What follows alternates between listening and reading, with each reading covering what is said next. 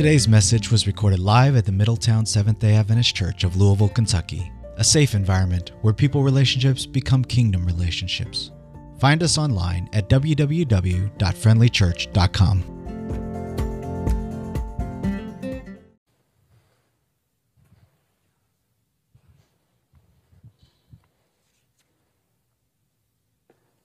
Happy Sabbath, everyone, and thank you, Sophia and Elaine, for that special music. I've been blessed. We've been preached at. That's great. Thank you. What a great blessing to have this special family, Daniel and Benefiel and their girls with us for this year.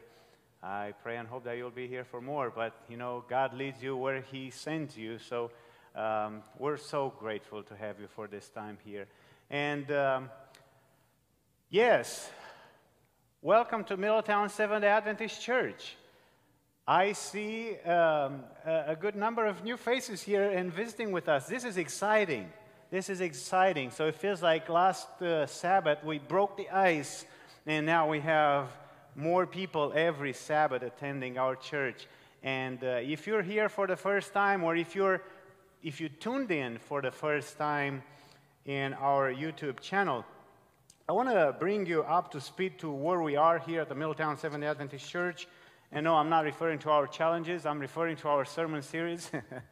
About 3 weeks ago, I've realized that we I have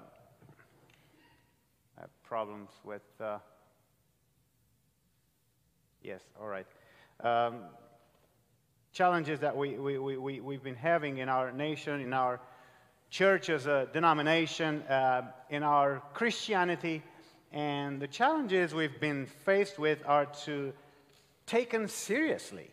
And the best way to start is with our own spirituality. And after all, you know, we're a church community. We're not a social club. We're not a science group or a political party. We are God's people.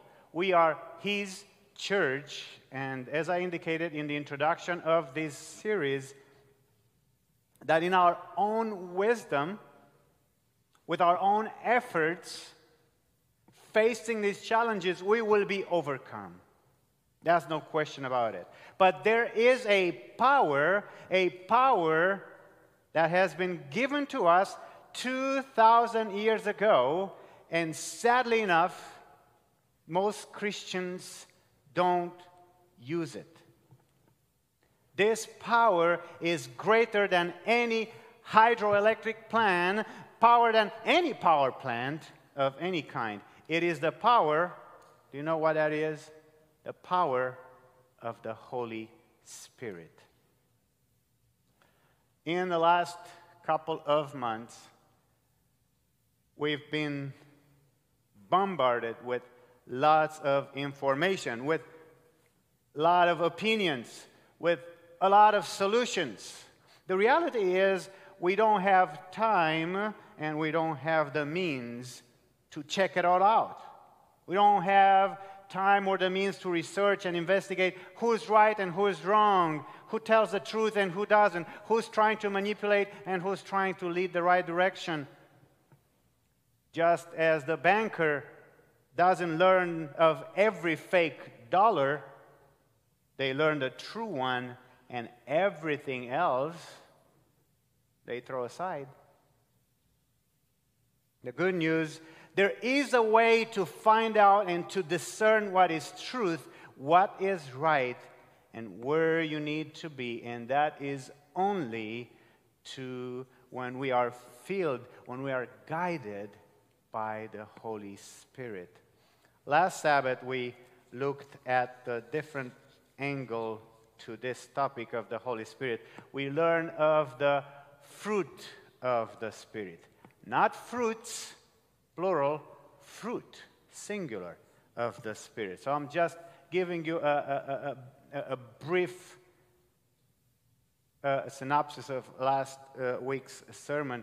When we allow the Holy Spirit to infill us, our life produces the fruit of the Spirit.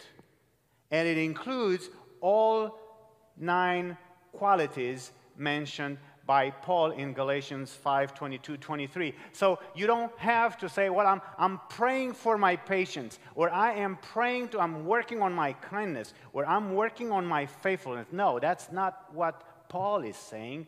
Paul is saying that the Holy Spirit has one fruit, and just like I had it on a previous screen, what's going on here? It's only a cluster. It's a fruit that includes all 9 qualities, and I really practice that in my life, and it really works. When you pray for the fruit of the Spirit, God gives you all of them. It gives you love, joy, peace, long-suffering, kindness, faithfulness, goodness, gentleness, self-control. Against such there is no law, Paul says.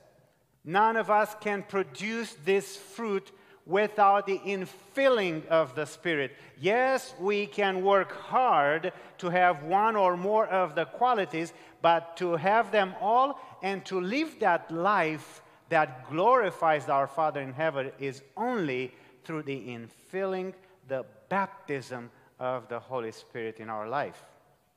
And do you remember how we do it? Consecrate yourself to God in the morning. Make this your very first work, and let your prayer be. Consecrate yourself in the morning. And we actually ended our last sermon with this particular surrender prayer that you find it in Steps to Christ, page 70, written by inspiration by Ellen White. Take me, O Lord, as wholly yours. I lay all my plans at your feet. Use me today in your service. Abide with me, and let all my work be done in you. That's the prayer we make to God every morning. You can use your own words, or you can use this particular form. It doesn't really matter. What matters is that you surrender and ask for the Holy Spirit to come into your life, and you believe it. She goes on in the following paragraph to say, I'm having a problem with my remote control today.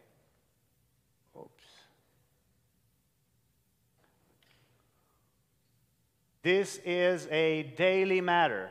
Each morning, consecrate yourself to God for that day.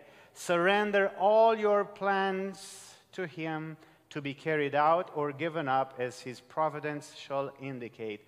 Thus, by day, you may be giving your life into the hands of God, and thus your life will be molded more and more after the life of Christ. When do we ask the infilling of the Spirit? The very first thing in the morning. And not just in the morning. I shared with you last week what happened to me.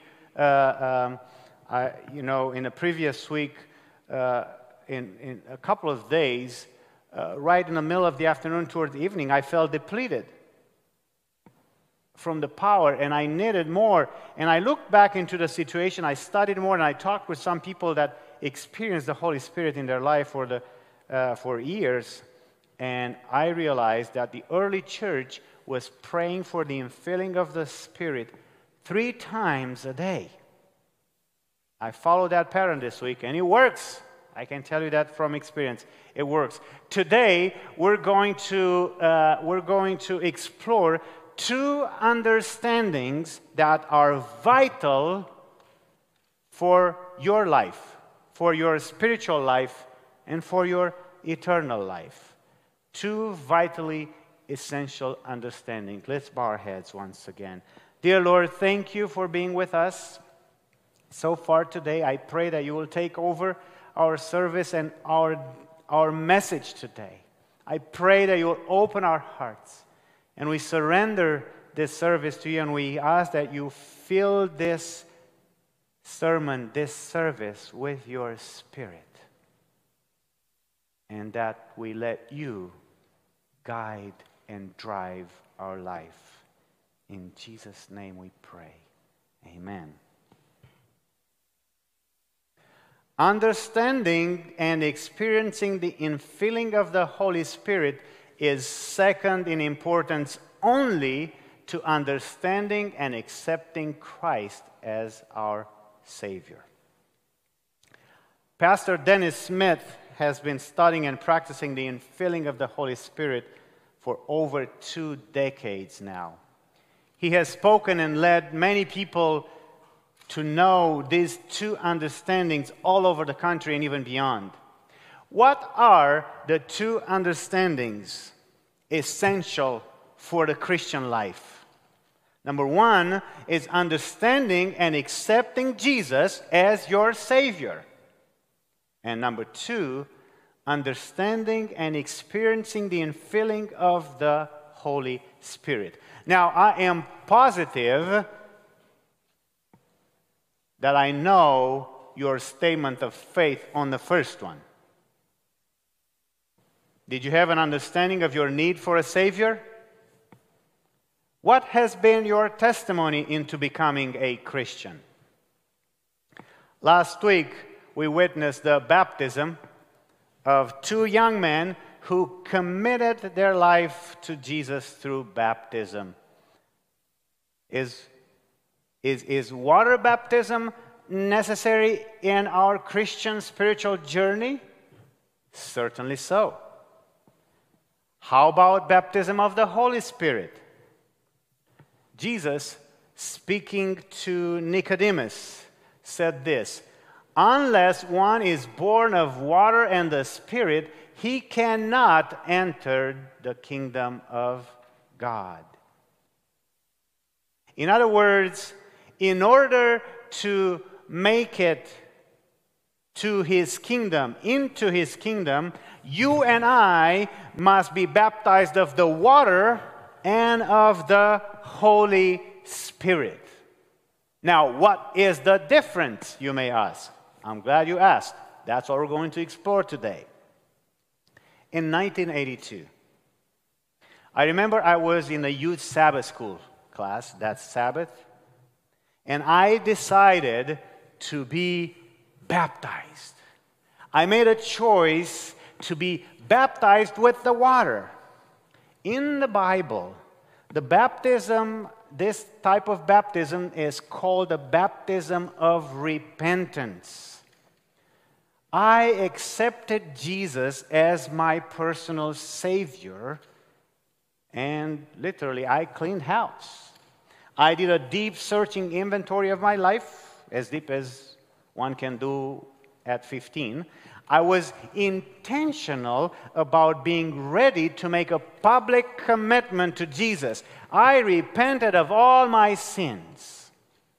See, repentance is turning away from my sinful behaviors and surrendering my life to God. I let go of everything that I knew stands in the way between me and God. In that same process of preparation for baptism, I made confession to all whom I was aware that I did wrong. God, other people like my parents, my brother, neighbors. And I studied the Bible in the baptismal class, and on June 7, 1986, at 11:53 a.m., I remember that to this day. I get chills when I tell you this. I got baptized. I will never forget that awesome experience of baptism. I felt ready to be lifted and transported to heaven. I'm sure that's how Braden and Sebastian felt last week, right?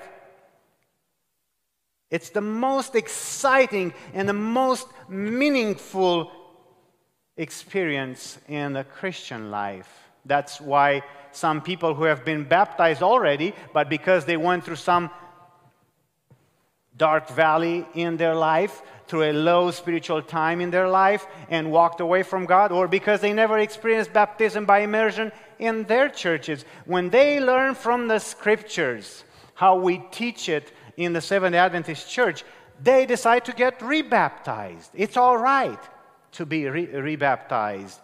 There are Seventh Adventists who actually been baptized and rebaptized because they need to experience again that genuine repentance in their life.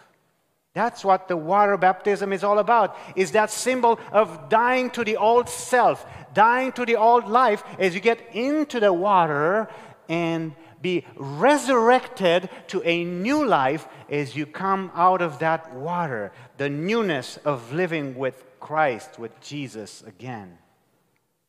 And I know if you're watching or attending here today, you may say, Pastor Marius, I got a question for you. I've been a Christian all my life, but I've never been baptized because in my church they don't do that, or they practice a different form of baptism. What should I do? Well, I'll let Jesus talk to you just as he talked with Nicodemus. This is what Jesus says to you today. Unless one is born of water and the Spirit, he cannot enter the kingdom of God. So yes, Jesus says it is necessary that you experience repentance and confession before you enter his kingdom. What's even more fascinating for the majority of us as Christians or Seventh Adventists is that we experience the baptism of repentance, but we never experience the baptism of the Holy Spirit. And Jesus says it is necessary. Both are necessary. I highlighted that with yellow on the screen. Both the water and the Spirit baptism. Why? Well, as I was pondering upon this week, you know what's funny? God has a sense of humor. He gave me an object lesson so that I can understand this. See, the baptism of water is the cleaning, while the baptism of the Spirit is the filling. I had a dentist appointment Tuesday afternoon. I inherited some bad genes when it comes to my teeth, so I had a problem with one of my tooth, the third molar.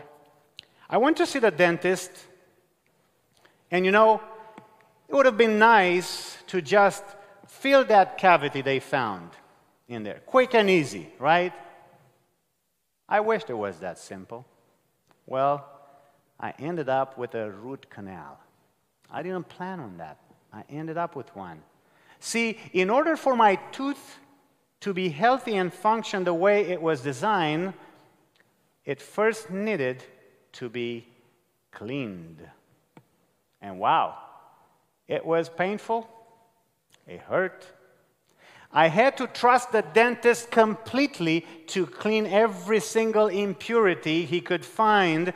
And I tell you, he went deep into that tooth. Now, what if after cleaning it all out, what if the dentist would have said, Marius, you're good to go. Just leave that tooth alone. It's all cleaned now. Oh, yes, it is. But how about that hole? How about filling it up? Filling it in? See, after cleaning it thoroughly through a process that involves, get this, it involves an effort on the part of the dentist and a total submission on the part of the patient. After all that was done, he got the best material he had and filled that tooth so that I can now chew my food healthily. You see the point? Jesus says, unless one is born of water and the Spirit, he cannot enter the kingdom of God. It is good to be born of the water, to be baptized with the baptism of repentance, to surrender your life to Jesus. It is good to repent and confess your wrongs to those whom you hurt or done wrong. It is good to let go of yourself, to let go of your things, to clean house. But if you stop there, Being baptized of the water is not enough to get you into the kingdom of God. There are two works of the Spirit in the Christian life: the conviction or conversion work at water baptism, and the infilling of the Spirit to give power to live a victorious life and be a witness for God. See, if my tooth was left empty, soon it will get worse. This explains why we wonder sometimes how some Christians do things that blow our minds, right? Why? Because all they had was the baptism of the water. They never received or experienced the infilling of the Spirit to help them live a victorious life. Or they lost the infilling of the Spirit. That can happen too. Those of us who grew up as Christians, or Seventh-day Adventist Christians, I should say, we are well aware of two outpouring of the Holy Spirit. We learn in Acts of the first outpouring, or the beginning of the outpouring of the Spirit on the day of the Pentecost. And we call that the early rain. We're also aware of the outpouring of the Spirit in the last days in greater measure, and we call that the latter rain. What we don't realize is that the latter rain will not fall on those who have not received the early rain. All who will benefit from the latter rain of the Holy Spirit must have experienced the early rain baptism of the Holy Spirit in their lives. In Testimony to Ministers and Gospel Workers, page 506 and 507, Ellen White writes this: "Many have in great measure failed to receive the former rain. They have not obtained all the benefits that God has thus provided for them. They expect the lack will be supplied by the latter rain. They are making a terrible mistake." In other words, the infilling of the Spirit is necessary to take place before the power of the Holy Spirit is released upon the believer in the last days. I'm excited about that, because that's our opportunity. Why is that necessary? We learned it last week. By the way, those of you who attend for the first time, you can go back and listen to that. We learned last week, when we are filled with the Spirit on a daily basis, when Jesus lives in us and through us, through His Holy Spirit, we bear the fruit of the Spirit.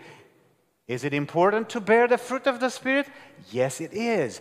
Jesus said this: "By this my Father is glorified, that you bear much fruit. So you will be my disciples." So when we are filled with His Spirit, we bear much fruit, He says.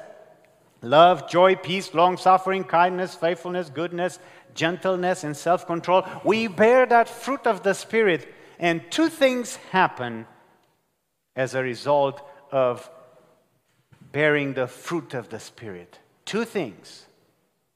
We glorify our Father in heaven, and we show that we are His disciples. Unlike my tooth that was filled once, and I hope it will be good for the rest of the time until Jesus comes, the infilling of the Holy Spirit is a daily experience. Let me tell you what happens when you don't do it in the morning, or for either neglect or forgetfulness. Pam and I, we've been doing this since the beginning of the month. This past week, one morning, I had to do a hospital visit early in the morning, and since I left early, rushed to go to the hospital, I did not take the time to sit down and specifically plead with God for the infilling. And well, the rest is the story. It wasn't the best day of my life. That's just simple as that. Dwight Moody, referring to the daily need for the infilling of the Spirit, wrote this: "A great many think because they have been filled once, they're going to be full all the time. But oh, my friends," he says, "we are leaky vessels and have to be kept right under the fountain all the time in order to keep full."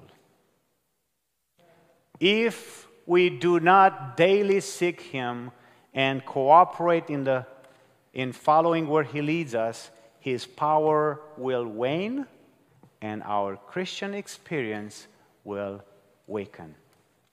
My friends, we must renew this infilling every single day. The dying of self and infilling of the Spirit is a daily experience. It's not a once and for all experience. Apostle Paul tells us that the inward man is renewed day by day. 2 Corinthians 4:16. We need the renewing of the Spirit every day in our lives. In fact, Apostle Paul, when he writes to the Ephesian church, says you need to be filled with the Spirit. And when you look at the original Greek, what he really means is you need to keep on being filled with the Spirit daily. Keep on being filled. Continuous action. Apostle Paul shares his personal testimony of the importance of being filled with the Spirit. He says he has an opinion because he looked at his life and he realized that whatever fills you, whatever dwells in you, that will drive your life. And in Romans 7, he tells what happens when sin dwells in us. Romans 7, beginning with verse 16. "If then I do what I will not to do, I agree with the law that is good, but now it is no longer I who do it, but sin that dwells in me." Verse 18, "For I know that in me," that's in my flesh, "nothing good dwells, for to will is present with me, but how to perform what is good, I do not find." Then if you scroll down to verse 20, he says, "Now if I do what I will not to do, it is no longer I who do it, but sin that dwells in me." Wow. In other words, if you let your flesh drive you, you will live by the desires of the flesh and you will sin. It is almost guaranteed. You have no other choice but to sin when sin dwells in you rather than the Spirit. And he's so upset with this condition that he says, "O wretched man that I am, who will deliver me from this body of death? I thank God through Christ our Lord." And then he goes on to write in the next chapter, chapter 1, chapter 8, Romans 8, verse 1. "There is therefore now no condemnation to those who are in Christ Jesus." No condemnation to those who are in Christ Jesus, who live how? Who do not walk according to the flesh, but according to the Spirit. For the law of the Spirit of life in Christ Jesus has made me free from the law of sin and death. Do you want to be free of sin and death? Live a life driven by the Spirit. Romans 8, verse 4, he says, that the righteous requirement of the law might be fulfilled in us who do not walk according to the flesh, but according to the Spirit. And get this, for those who live according to the flesh set their mind on the things of the flesh, but those who live according to the Spirit, the things of the Spirit. So this is the difference. If walking according to the flesh, our minds are set on the things of the flesh. And in Galatians 5:19-21, he explains it. He defines it. Now the works of the flesh are evident, which are adultery, fornication, uncleanness, lewdness, idolatry, sorcery, hatred, contentions, jealousies, outbursts of anger, selfish ambitions, dissensions, heresies.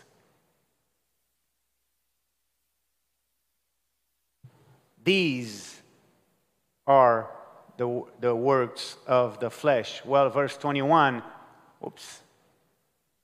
envy, murders, drunkenness, revelries, and the like, of which I tell you, Paul says, I tell you beforehand, just as I also told you in time past, that those who practice such things will not inherit the kingdom of God. Obviously, they will not inherit the kingdom of God because Jesus said, you got to be baptized of both the water to repent of such things, baptism of repentance, to repent of them, and continually be filled with the Spirit to live a victorious life against these things. And so you will have the fruit of the Spirit. Romans 8, verse 5, again. For those who live according to the flesh set their minds on the things of the flesh, but those who live according to the Spirit, they set their minds on the things of the Spirit. Philippians 4, verse 8 says, finally, brothers, whatever things are true, whatever things are noble, whatever things are just, whatever things are pure, whatever things are lovely, whatever things are of good report, if there is any virtue and if there is anything praiseworthy, meditate. Set your mind on those things. That's what it means to set your mind on heavenly things. And we can only do that when we are filled with the Spirit, with the Holy Spirit. Ellen White, on the book that she wrote on the life of Christ, which is one of the most powerful books ever written on the life of Jesus. It's called Desire of Ages. On page 173, she writes this: when the Spirit of God takes possession of the heart, it transforms the life. Sinful thoughts are put away. Evil deeds are renounced. Love, humility, and peace take the place of anger, strife, envy, and strife. Joy takes the place of sadness, and the countenance reflects the light of heaven. Wow!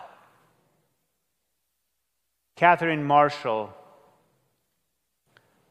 who wrote many books, in her book, A Man Called Peter, writes about her experience being baptized with the Holy Spirit and how it transformed her life.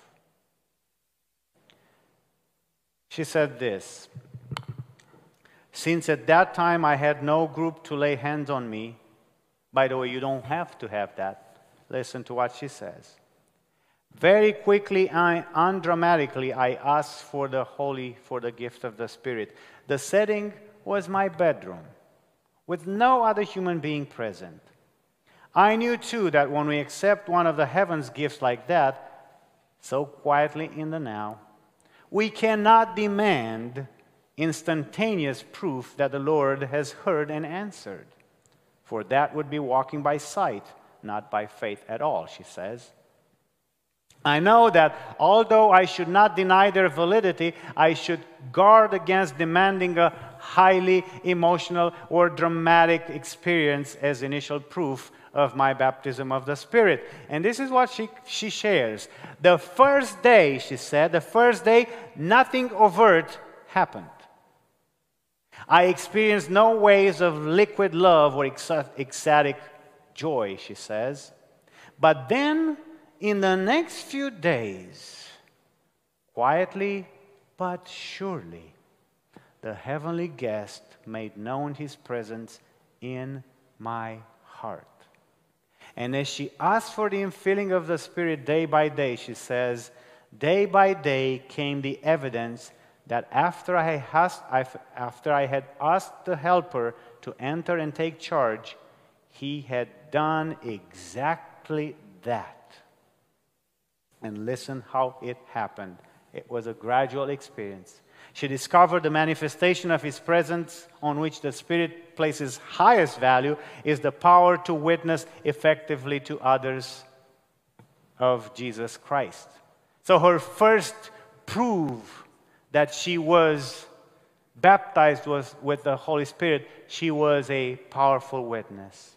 And then he then entered into my prayer life and began directing that. He became the major agent with capital A in my writing. In the months that followed, and indeed in the years that followed, he would methodically bring one area of life after another under his control: health, finances, ambition, reputation. I soon realized, Catherine says, that the baptism of the Holy Spirit was no one-time experience, rather a process that would continue throughout my lifetime. Wow. I know myself, I would like to give the Holy Spirit permission to take over every area of my life and help me produce the fruit of the Spirit each and every day. If that's your decision also, if you're home or if you're here, would you stand wherever you are and read this commitment out loud as we did last week, as a way of allowing Jesus to enter your life through the Holy Spirit? Let's read it together. I have been crucified with Christ. It is no longer I who live, but Christ lives in me.